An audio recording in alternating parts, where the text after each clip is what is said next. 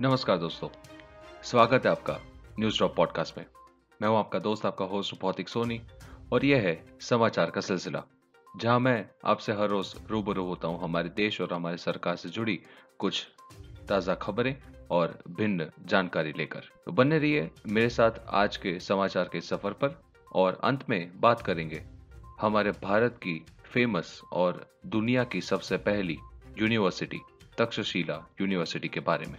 आप सबको याद दिला देना चाहूंगा कि अगर आप हमारा ये एपिसोड पहली बार सुन रहे हैं तो हमारा ये न्यूज़ टॉप पॉडकास्ट आप एप्पल पॉडकास्ट और स्पॉटिफाई पर भी सुन सकते हैं।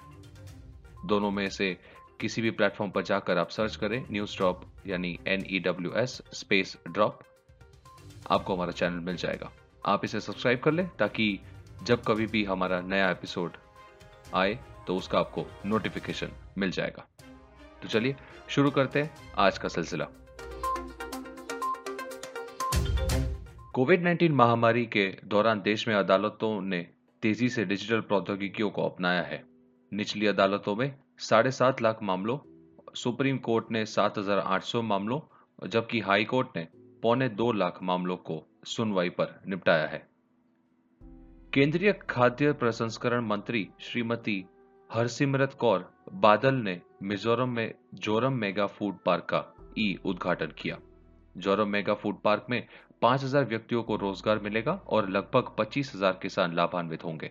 मिजोरम के पहले MFP के लगभग 250 करोड़ रुपयों के अतिरिक्त निवेश के लाभ मिलने की भी उम्मीद है।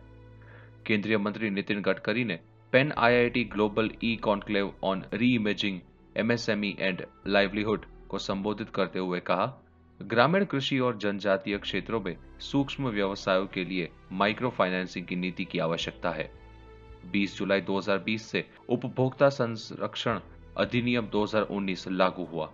इससे उपभोक्ताओं का सशक्तिकरण होगा और उनके अधिकारों की रक्षा में मदद मिलेगी।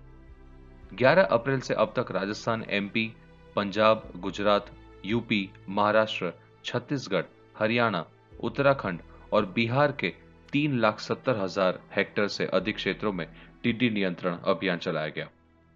पर्यटन मंत्रालय ने देखो अपना देश के तहत आध्यात्मिक त्रिकोण महेश्वर, मांडू और ओंकारेश्वर के नाम से 92 वेबिनार का आयोजन किया। कोविड-19 से संबंधित किसी भी प्रश्न के लिए कृपया स्वास्थ्य मंत्रालय की हेल्पलाइन नंबर पर कॉल करें, जो है 9111-239-78046, या आप टोल फ्री नंबर 1075 पर भी कॉल कर सकते हैं।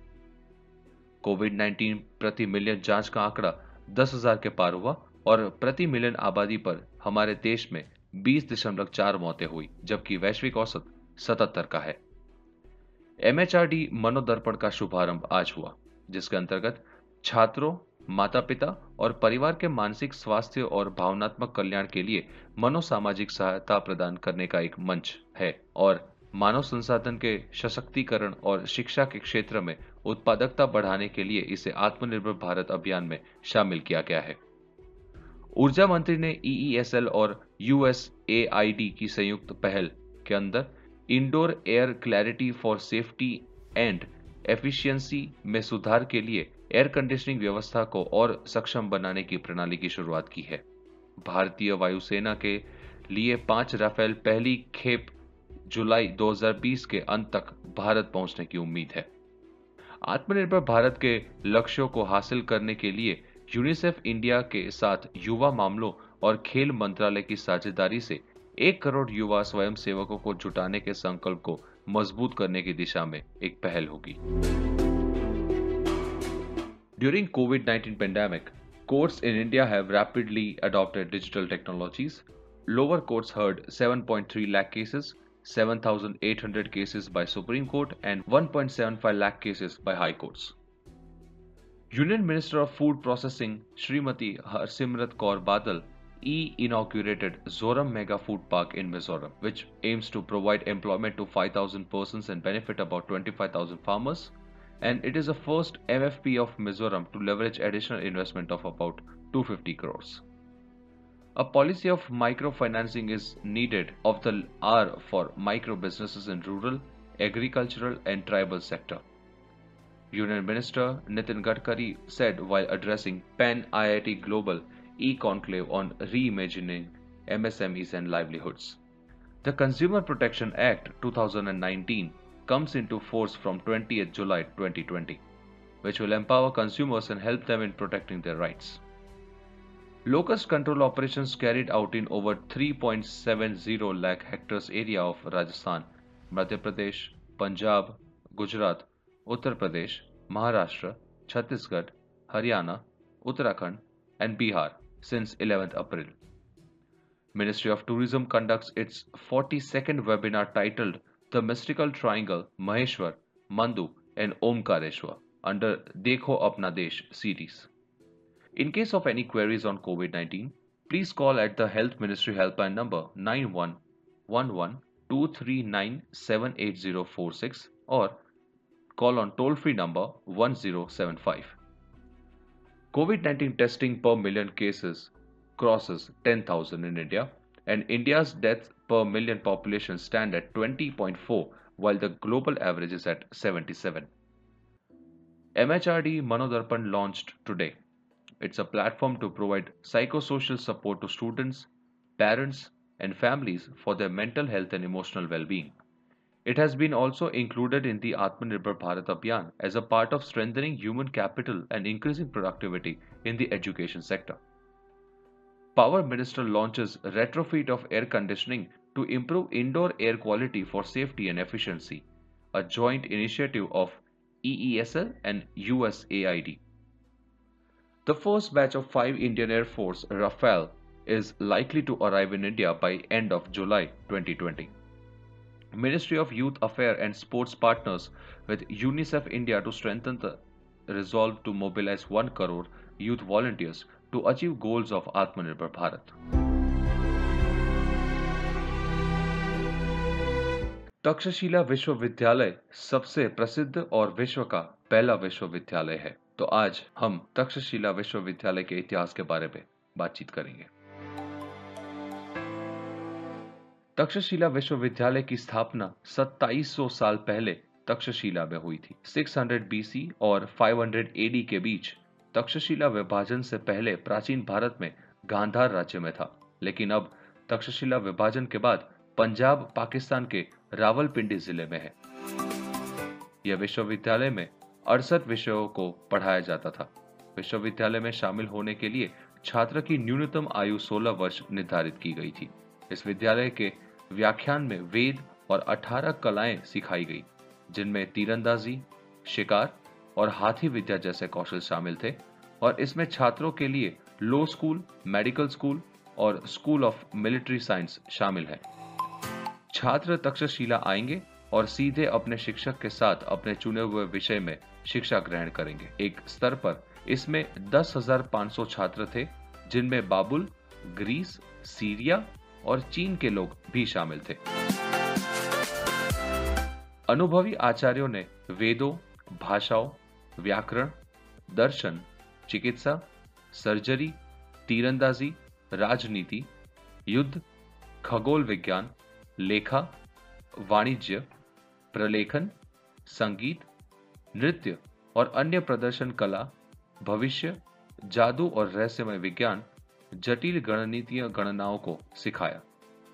प्रसिद्ध चिकित्सकों ने इस विश्वविद्यालय में अध्ययन भी किया और विश्वविद्यालय में 3 भवन शामिल थे।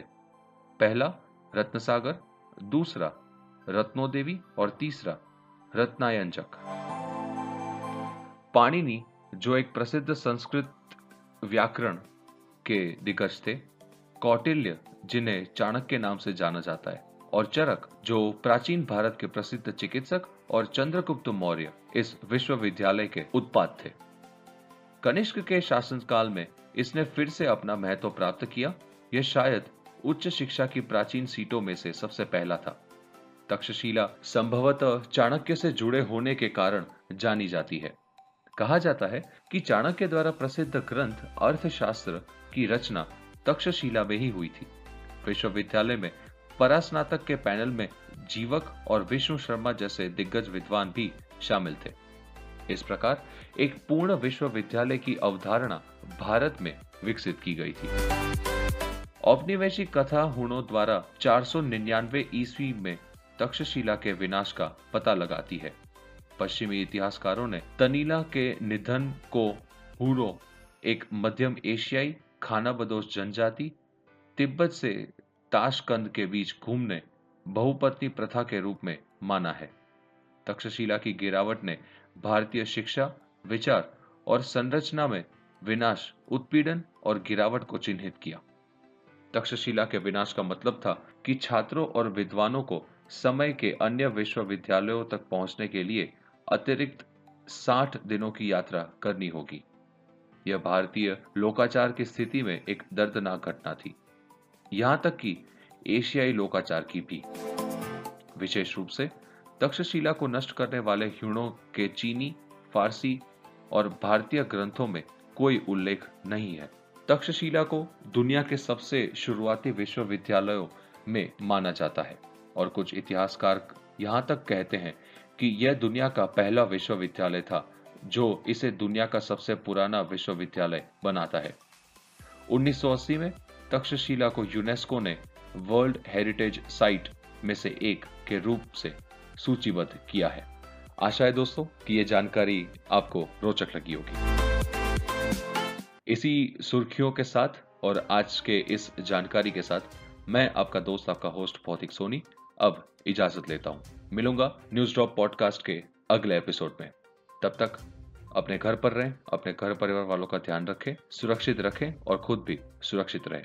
चलते चलते आप सबको फिर से एक बार याद देना चाहूंगा कि स्पॉटिफाई और एप्पल पॉडकास्ट हमारे एंड्रॉयड यूजर्स और iOS यूजर्स हमारे पॉडकास्ट को सर्च करके जरूर सब्सक्राइब कर लें। जब कभी भी हमारा ये एपिसोड बनेगा आपको इसके बारे में नोटिफाई कर दिया जाएगा। बहुत बहुत शुक्रिया आप सबके प्यार और सपोर्ट के लिए। आप सुन रहे थे समाचार का सिलसिला सीजन 3। मैं हूं आपका दोस्त, आपका होस्ट भौतिक सोनी। मिलेंगे जल्दी। नमस्कार।